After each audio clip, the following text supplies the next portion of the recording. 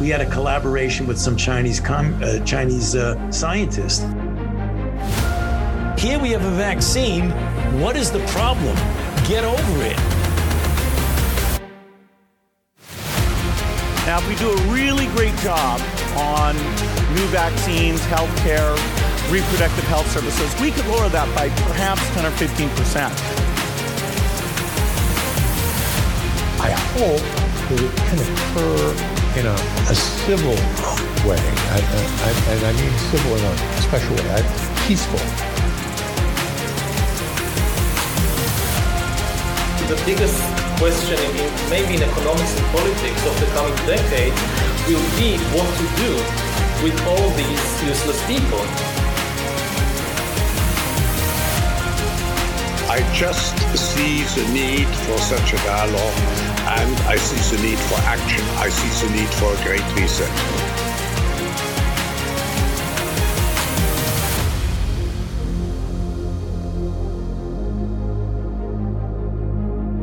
We are 1,239 days into 14 days to flatten the curve. Thank you for joining us today. I'm Johnny Anderson alongside the fan favorite, you know him, you love him. The long-lost prodigal son has returned for the week. Marty Foster. Marty, how are you? Oh, I'm very well. Thank you for asking. One more show to go. Getting a little bit fatigued, but other than that, I'm doing very well. Thank you. It's not raining today. Today is almost sunny. It is god-awful in terms of weather over here. It has been blowing cold rain. It's almost like gale force winds for the last 16 hours. It's terrible. It's absolutely terrible. Well, this is not August weather. The venue that we're performing the play in is a 16th century long barn that has been converted into a theatre and wedding venue. And it's a very old building, and it's listed and protected, and the roof leaks a bit. Now, we've had more or less constant rain for the last few days, and it's become quite interesting, bearing in mind that the play involves some sword fighting with real swords, and the roof leaks, and there's the odd pool of water on the stage, and people can, come a cropper in a puddle of water whilst lunging at each other with long swords and bastard swords and daggers. So, yeah, it's been living on the edge the last few days. Quite good. Sounds fun. It sounds very intriguing. You just go in there and you get a show and possibly watch somebody have an accident by slipping in a puddle on the stage that wasn't supposed to be there 5 minutes before. Well, one of the things I've found most intriguing about getting to know this play, it's Shakespeare, but it's a number of Shakespeare's plays pushed all together, covering a 30-year period, which we call in history the War of the Roses. The character I play is William de la Pole, Duke of Suffolk, and he originally was romantically involved with Margaret of Anjou, but once he realised that he could use her because she was a strong and intelligent woman, he offered her as a bride to Henry VI, who was a weak and rather ineffectual king, just prime for manipulation. And indeed, that's what happened to a great degree. So the whole thing is political intrigue in the court of England at that time, with murders, with blackmail, with puppets. And it's just so resonant of everything that's happening today. Indeed it is.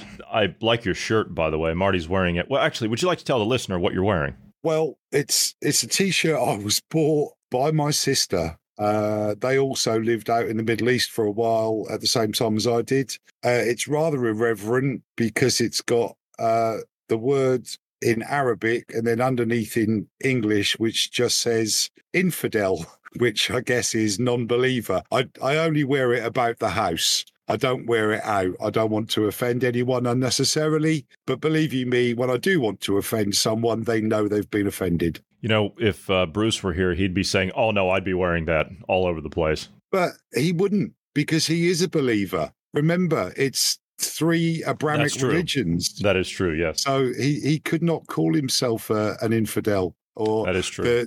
the word in Afrikaans that they use is kafir, which also means non-believer. It's a bad term with a bad meaning when it's used in South Africa. But, I am a non-believer in most things these days. My cynicism far outweighs my trust. Well, speaking of your cynicism, you said that you were on Facebook before you came in today, and I told you started to tell me, and I stopped you, and I said, no. I said, tell me on recording because it makes for a better conversation. So what are you, first of all, what are you still doing on that horrid platform, I have to ask?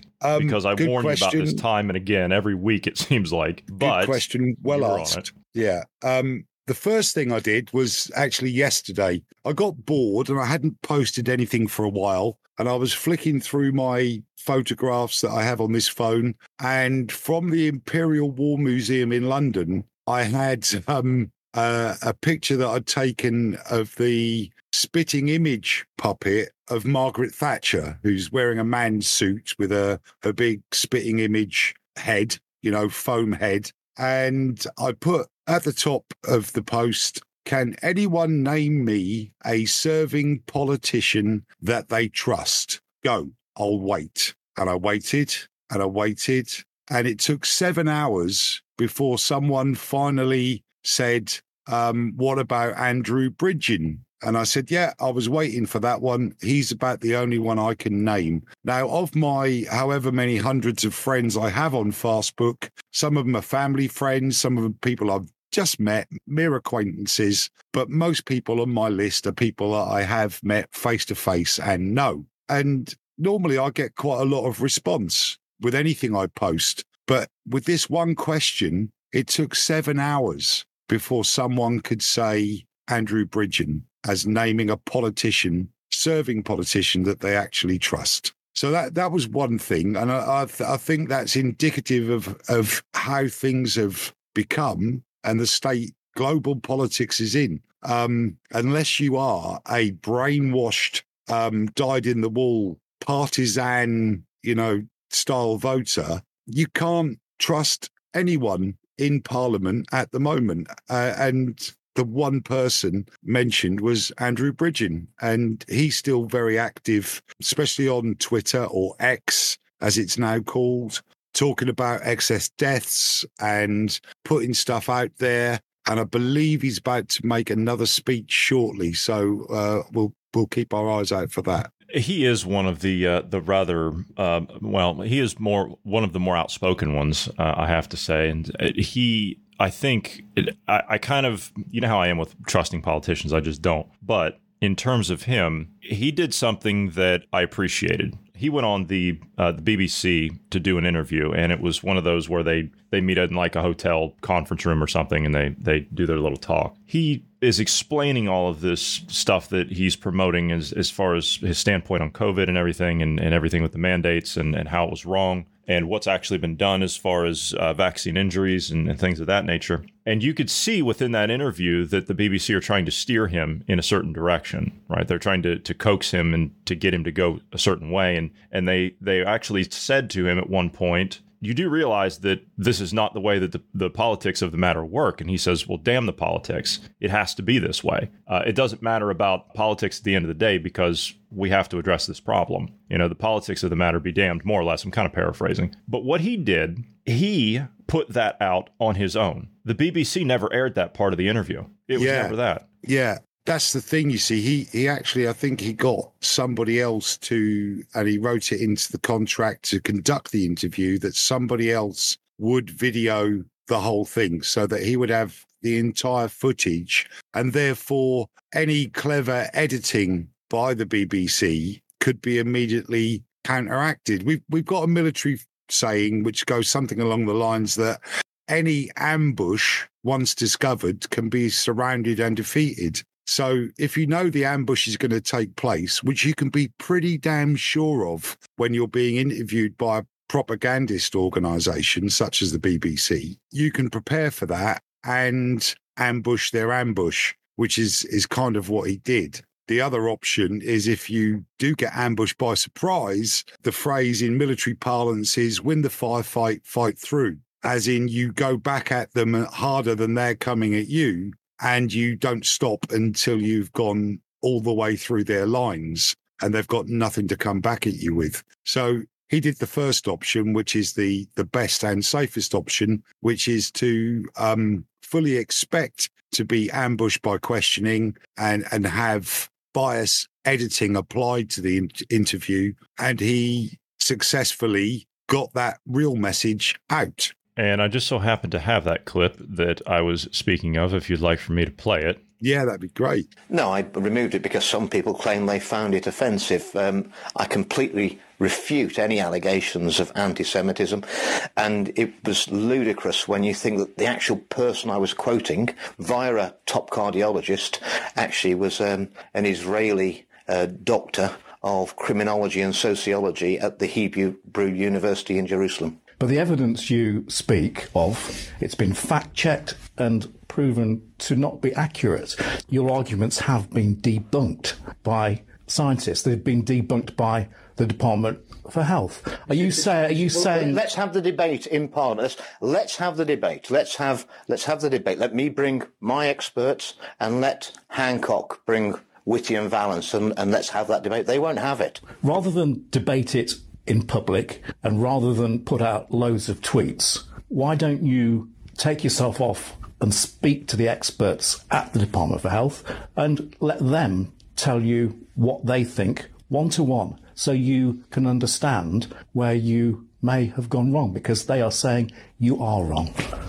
Well, I'm not wrong when I look at the public. I've been approached by hundreds of people. I've had thousands and thousands of emails of support from the UK and around the world. And I've been put in contact with lots of doctor groups who are aware of the harms that the vaccine are causing. What do you think your constituents think of all this? Now they've elected a Conservative MP and you've been kicked out of the parliamentary party.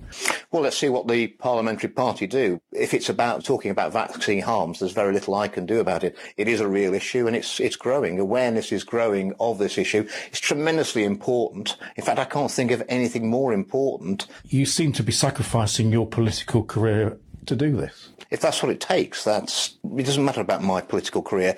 There's something seriously going wrong in this country, and quite honestly, Tony, it's been going wrong for several years, and it's got to stop. Yeah, I mean, there's no respect coming from that BBC interviewer at all. No. And it's like, you're wrong, you need to go away and rethink it. Look, anything that is in the public domain should be debated in public. There should be nothing that is being concealed or hidden, or any secret information about this whole situation. But clearly there is. And I think the only real secret is the people in the Department of Health know what the truth is, but they are on Operation Cover My Arse to make sure as little of it as possible ever comes to light and gets put into the public domain. So Andrew Bridgen, in my view, is just about the only politician that I know of that I trust, that they're driving things in the right direction.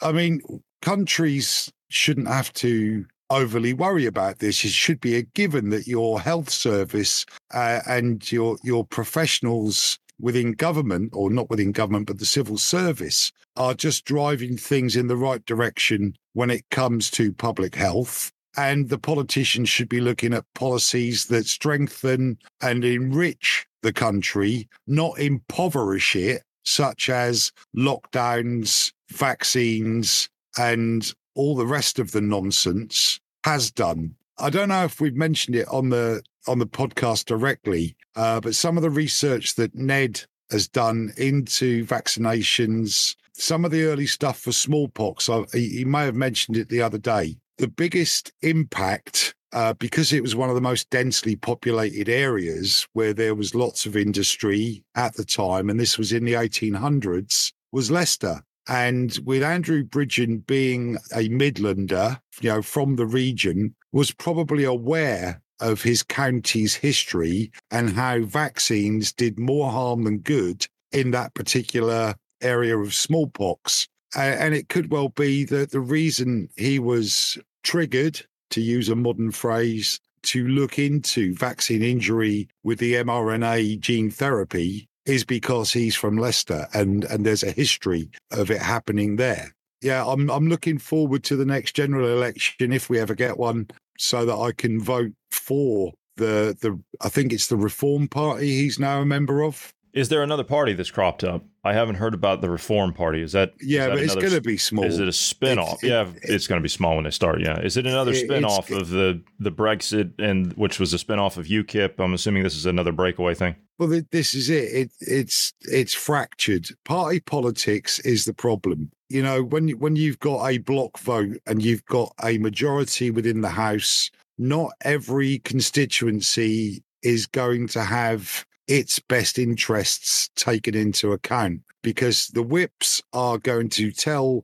these politicians which way to vote, whether or not it's to the detriment of their own constituency. And that is the problem. We need more and more independence, smaller parties. But the trouble with a smaller party is even though they may have a massive amount of following and votes, they will not necessarily have a workable majority in the Houses of Parliament. And that's the issue we have. You know, I know that we've been talking about this for several years now, and that's one of our possible solutions to this. On the other side would be a parliament of independence, as in we've got to take the party politics out of this stuff. This has got to stop, because, as you said, all it does is block people up and divide people. And I don't see, apart from doing something like that, I don't see a way where we can start to make headway on these issues. Because if we're not voting for people, and when I say, I mean people, not parties, right? We're doing this in a lot of these liberal democracies across the Western world, is we're voting for parties.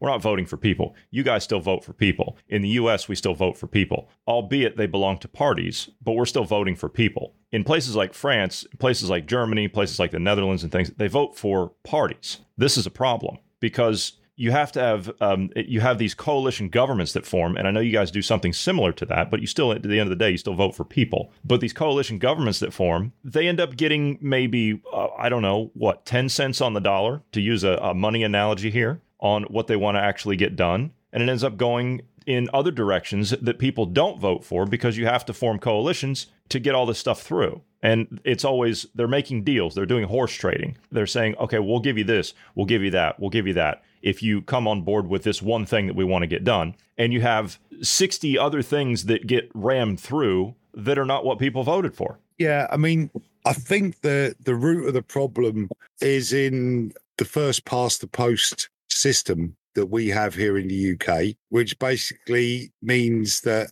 not all constituencies have the same, quantity of voters within it. So they're not all equal. Some constituencies have way more people eligible to vote in them than others. So there's been an argument for a long time for proportional representation, but it would still be on the basis of voting for a party. And that's the real issue. The overwhelming majority that Boris Johnson achieved would not have happened under a proportional representation system, but we still would have had essentially a two-party system, with the Lib Dems, as I like to call them, still just, whistling in the wilderness, well on the outside. Smaller parties like the Greens, again, quite underrepresented. And all of the independents, they may well have, some may have well have got seats, but they still would be up against a big block vote of a massive party. Party politics needs to be outlawed. It needs to be removed. And people should stand on the basis of their suggested policies as independents. And there should be more online referendums, or even paper referendums, actual going in and casting a vote on policies, so that the country, the country's direction and the things it's working to are chosen by the masses, not by 600 plus people sat in Westminster, because it's not difficult to corrupt 600 plus people. It's very difficult to corrupt bribe, coerce, blackmail 60 million people. That's true. So that is true. You know, you've said in recent weeks, we don't need to change our systems. I disagree. We do. We do need to change our systems, especially as now in the States, there's more whispering of let's all be wearing masks again because there's another bout of some kind of virus, COVID related. Hadn't heard that. Oh yeah, it's on Twitter. Or X. X. Yeah, X. Yeah. X. And again, it's just a prelim. It's just the overture to a form of lockdown or an excuse to make more mail-in voting happen so that it can be subverted and the election stolen again. It's part of the plan. And once you know, like I say, any ambush, once you know the ambush has been set, you can surround that ambush and defeat it. So we know that the Democrats in the US are probably going to try and falsify yet another election. Yeah, they have to. And so the Republican Party, again, I'm talking in terms of two bloody parties, should be doing everything they can to make sure that it's a clean, fair fight. That's the moral high ground that needs to be taken. Well, unfortunately, my friend, I think it becomes a dead issue, all things considered, because at the end of it, we haven't fixed any of these problems that we had in the last election. I'm not talking necessarily about COVID. They used COVID to justify what they did. And I fully agree with you that I believe they're going to do that again, because if they're ratcheting that up, you've actually got mainstream media out today saying that they've created a new health department at the federal level to help deal with people that have lingering COVID effects. Listen to this. The Biden administration is taking steps to address an ongoing problem from the COVID-19 pandemic. Our Dr. Frank McGeorge here with a closer look at exactly what they are doing. And it's so sad, but there's so many ramifications after COVID-19. There sure are, Karen and Devin. In fact, it really remains one of the biggest mysteries surrounding COVID-19. Why some people recover easily and others suffer lingering symptoms weeks or even months after they were first infected. It's estimated up to 23 million people in the U.S. are dealing with long COVID. So the White House announced it is establishing a new office within the Department of Health and Human Services to lead the federal government's response moving forward.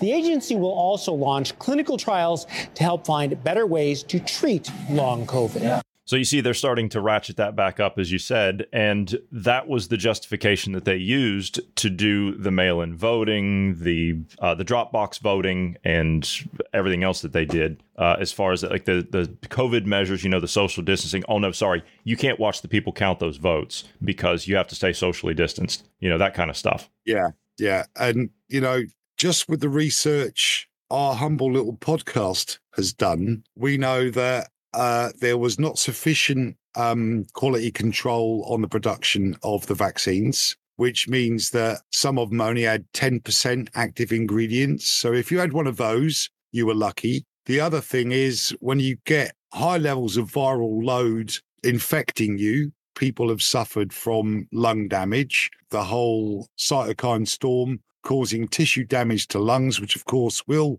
cause a long-term suffering from the virus. We can answer those questions that the vacuous bimbo on probably CNN, was that? That was a local affiliate. I want to say that was it was one of the CBS outlets or one of the mainstream spinoffs or whatever. Yeah, one of the mainstream propaganda agencies. Yeah, the questions she asked could easily be answered, but the expert there, obviously, also part of the US side of Operation Cover Our Asses, will just put more fear out there and not give anything resembling the truth. So, yeah, I think everyone needs to be aware and vigilant for where possible chances for the opposition parties or the party in power, in your case, gets to subvert the election. And with that being said, does it even matter? Does it even matter who you vote for? Even if we had legitimate all the way through and through, which I actually like your guys' system, your election system. I like how you guys do that. I appreciate the fact that you keep an integrity process over that, and the public has full view and full chain of custody from the time that ballot gets taken at the polling station to the time it is dumped out there on the table in front of the public and counted while everybody's watching. I appreciate what you guys do. I think you guys have one of the more fair systems in the West. But again, does that even matter? Maybe, maybe not, according to dear old Klaus. Here he is talking to Sergey Brin about, do we even need elections anymore? Do they even matter? The technology now is, and digital technologies mainly have an analytical power. Now we go into a predictive power, and we have seen the first examples, and your company very much involved into it. But then the next step could be to go into a prescriptive mode, which means you do not even have to have elections anymore, because you can already predict, and afterwards you can say, why do we need elections? Because we know what the result will be. Can you imagine such a world? Can you imagine such a world, Mr. Sergey Brin from Google? There's loaded questions. That's got a full 100-round drum magazine attached to it, hasn't it? That question is so loaded. Where does Brin, even if Brin wasn't already part of the problem, which Google definitely is, where would he go with that? Because what I would say to Klaus after he got up off the floor would be, yes, we do need elections. Yes, people do need to feel that the people that are put in governance over them are by their choice and not by some kind of globalist world government's decision. Predictive. Yes. The algorithms that they You've got the saying, history repeats itself because nobody listened in the first place. And when you analyze recent history, you can see just how many times that is true. So whatever they're basing their algorithms that will predict who should be the next government on is flawed. It's flawed data. It's data that doesn't take into account the dumbing down of people, the misinformation given by mainstream media, not alternative media, but the misinformation and fear-mongering by mainstream media that have changed the way people think or don't think. It's stopped them from thinking. Most of them have just gone into their shell like some kind of frightened snail because they can't cope with how horrible the situation is becoming. So, no, Klaus, sorry, beat button, you. It's none of your business. Who the hell are you? I mean, seriously, who is he? Why should that man's opinion?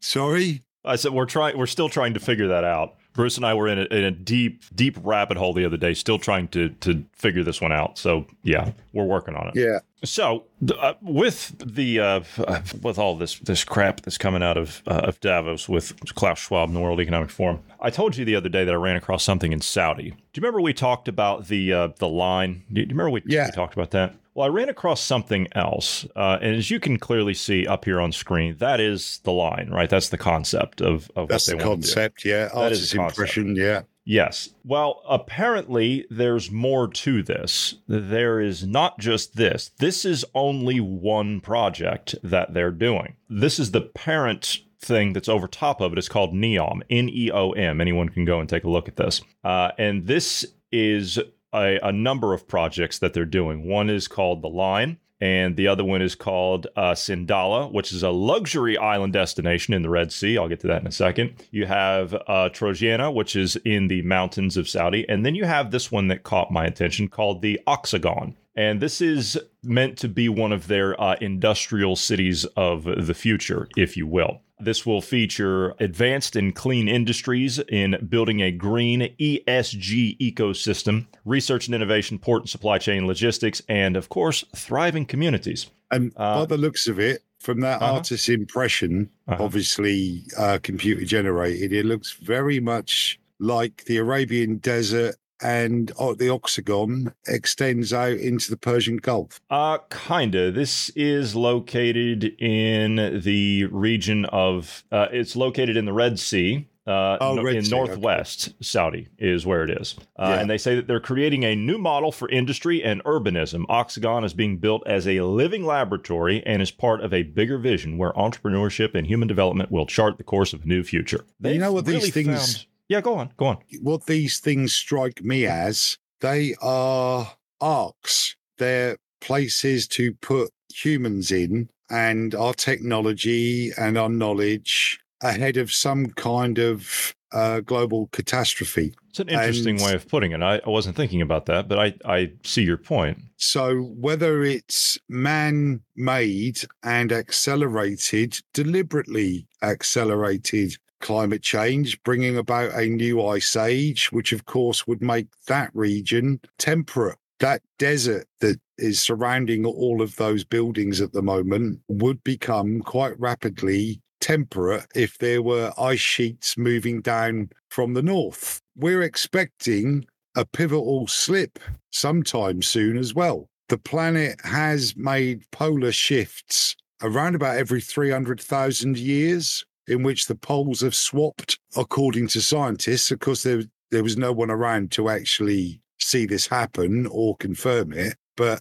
this is what they estimate by the way in which the Earth moves on its axis around the sun, and that these things have happened. This may be away with the fairy stuff, but they look like arcs for the privileged few that are going to be allowed to survive. That is a good point. This is Sindala. This is their luxury island destination in the Red Sea, the same region as well. Oddly enough, they're already breaking ground on these things. They're already moving on them. The Red Sea, I think, can be, although it's sort of an enclosed sea, it's really just a big lake. But you could break out from there into the Black Sea and therefore give access to Europe and the northern continents. Whereas if it was in the Gulf, because I mentioned it looked like the Gulf, but it clearly, the Gulf, you're going to have to dig a massive sea channel right the way through Iraq and part of Turkey to get to the Mediterranean and the Black Sea. So the most obvious choice would be the Red Sea in terms of civil engineering to make that connection for shipping. It's interesting. You already have the Chinese that are acquiring most of the real estate or bringing those countries into their sphere of influence, such as Egypt and, of course, access to the Suez Canal. And that's part of their Belt and Road Initiative through Africa with the Russians. Yeah, and because we're in the Middle East in this part of the conversation, the other thing that happened on Fastbook was I'd made a comment on an LBC video of Rishi Sunak talking about Britain's energy plans. And I commented and said, do it then. Crank up our power. Stop outsourcing. Stop being a WEF puppet. Globalism is your real goal, not the UK's strength and stability. You are fooling only the most brainwashed, and left it at that. I had one person laugh at me with the laugh emoji, and another person has liked it. The person who liked it is presenting, at least in their Fastbook profile, as Lubna Qasim. The direct Arabic translation of Lubna Qasim is elegant generosity. And when I've looked at her profile, because she asked me, she said, hello, can you send me a friend request or a private message so that we can talk about something important? So I thought, I'll see who this is. This is a crypto ad or something. And can you read that? Can you read what that says? I can, yeah. The Group Chief General Counsel and Company Secretary of the Emirates National Bank of the UAE. Yeah. So I thought I won't dismiss that. I had a good trawl through the profile, which is quite sparse, but there's lots of photographs of this person who might be Lubna Qasim, with lots of people sat next to people at various globalist type conventions and board meetings. And so I didn't just ignore it. What I've said to her is, I could do that, but I am highly suspicious of such approaches on social media. I lived and worked in Abu Dhabi for nearly 10 years. If you are who your profile suggests, I would be more than happy to hear what you have to say. You send me a DM and we'll take it from there. Am I about to be well and truly bribed, or am I about to be hacked and have my digital profile destroyed? It's quite interesting. Indeed it is. One of the great things about being so suspicious is on my telephone, which is, okay, it's a telephone and I access the internet from it, but I don't do any banking on it. There's no apps on there like Apple Pay or any of those other kind of wallet facilities, because I use cash or I use my debit card and I don't use my phone to pay for anything. So if that is a fake account, and they're trying to access my bank details, they're going to have a hard job. But if it is the actual person from the National Bank of Dubai, I'll be more than happy to hear what they have to say. Perhaps they would offer you another job. Well, that could be the case, but I don't want to go out there. It's too hot, and you have to have a jab. So that is true. Yes, stick it up your Pandora. Yeah, I was speaking. I've heard two things on that. I've heard that was rescinded, and I also heard that I've also heard your side of it too. So I've heard both sides. So I'm not sure which is which. I'm tending to believe your side is more accurate because you still know people out there. Yeah, and they were all forced into having a jab or losing their job. Yeah. Well, that's a shame, Marty. I was actually kind of wondering, what do you think your social credit score has to be in order to get into this cutting edge luxury destination? And just to give you an idea of what they've got here to offer. They've got 86 marinas, 51 luxury retail outlets, beach clubs, 3 luxury hotels, a yacht club because, you have your yacht there, a sports club, spa and wellness. It averages around 2,400 visitors per day by 2028. Ultra prime marina close to Europe and the Mediterranean, advanced technology and golfing destination because I know how much you love to play golf, enhanced livability, luxury lifestyle experience, and it's 840,000 square meters. Well, it's a yachting paradise. The thing is, they've got cheap labor. You've got all the financial migrants that haven't managed to get onto a small boat in Calais and get to UK. So all the rest of the financial migrates from Bangladesh, Sri Lanka, India, Pakistan, Afghanistan, other parts of the Middle East. They're all there and willing to work for what amounts to about £10, 12 euros, $12 a day. And they've got... That's it. Right there. That's what you said. This is the playground for the luxury crowd from the south of France and southern Europe. Yeah.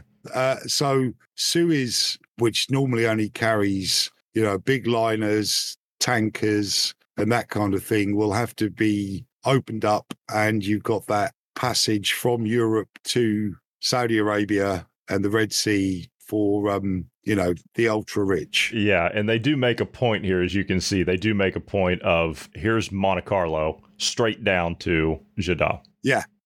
So, obviously Allah can't see over water, it would appear. So if they want to go drinking French wines and gambling in French casinos, it's right there. I mean, they've already got, Bahrain on the other side of Saudi, which they cross the causeway on a regular basis, get blind drunk, and then drive back. So, but what I was saying is they've got this money, they've got this fiat currency, they've got this ability to pay tens of thousands, if not millions, of labourers and construction workers. They've got all that space because the majority of the population is in, confined to cities and towns. So you've got all that other space in which they can build whatever they want. And why not? And I can't see these individuals as they're talking up these luxury places like this. I can't see these individuals transitioning to a vegan diet. Do you? Because I certainly don't. Those diets are for us. No, I'm dead serious. Serious. As long as they've got rice, lamb, chicken, and camel, they're pretty much happy. Although it's an Indian dish or Pakistani dish, the biryani is the favorite thing of Saudis or Emiratis. And a lot of the dinners where you sit on the floor on cushions and all the food's out there in front of you. My mate Abdullah, he was very complimentary about the way I ate with just 3 fingers. So the first 2 fingers on the hand and the thumb.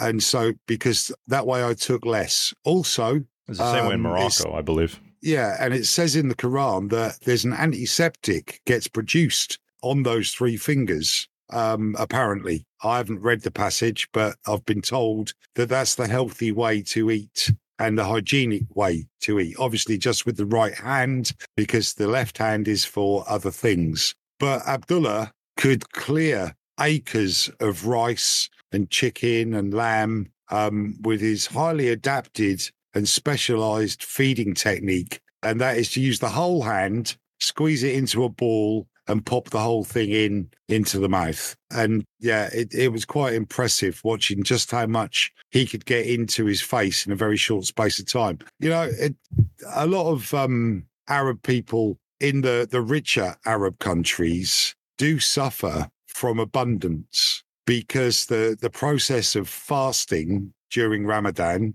actually does a great deal for your body and for your health if you follow the rules. And I know I've mentioned this before, or maybe I haven't. Iftar, the breaking of the fast in the evening, is supposed to be a normal size meal and up to 7 dates. Because believe it or not, 7 dates has enough calories in them to let you survive for a whole day. That's all you need. But obviously with rice, vegetables and some meat, a normal size meal. But what tends to happen during Ramadan is the sun will go down, they'll go to prayer. After prayer, they will eat and eat and eat and eat all night, drive to work the following morning, coming down off a massive sugar rush with very little sleep, massive road accidents. I say accident, it's always someone's fault. So massive crashes, and they're developing their own form of diabetes. They've got a serious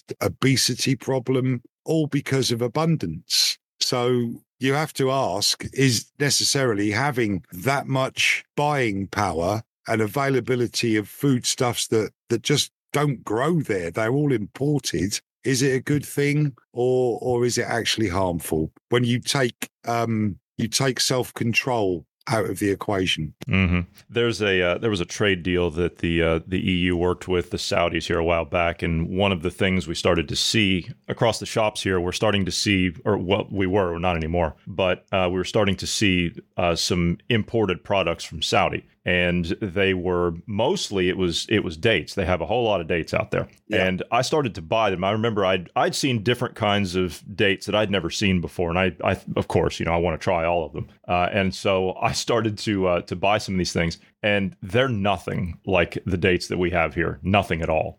They're completely different. They're full of flavor and sweetness and everything else. And as you say, a few of these things have enough calories in them that you're full pretty quickly. And I remember I started adding them to my diet, and after about 2 or 3 of them, I was done. I was absolutely done. And I remember that you used to tell me that the workers that they would bring into places like the UAE, they would slip into people's gardens and grab like handfuls of these things and walk away with them. Not necessarily people's gardens, but all of the major highways in the UAE, they've had this system of planting date palms in between the central reservations, and obviously there must be a certain amount of particulate contaminant within the dates from vehicle emissions, but they're still perfectly okay to eat. And they belong to the municipality, and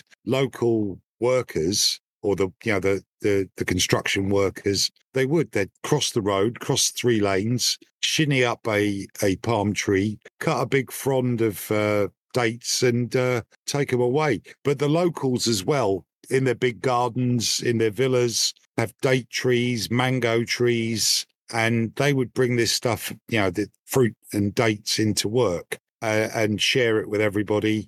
And when you harvest the dates, most people then put them in a covered, cool, dark place for them to go off slightly. The sugars develop inside the date itself, and it becomes sticky. and that's when most people eat them. But you can eat them while they're still fibrous. That's probably a healthier, less diabetes-causing way of eating the dates. Speaking of the change in diet, there is a vegan influencer, because we know how much they want to make everybody vegans. There's a vegan influencer who starved to death because this is supposedly a healthier way to eat, because you don't need proteins, you don't need animal proteins, you just need air protein. That's all you need, according to Klaus Schwab in the World Economic Forum. A vegan raw food influencer who lived on an extreme diet of exotic fruit posted her last Facebook, Instagram, well, it's the same company, post the other day.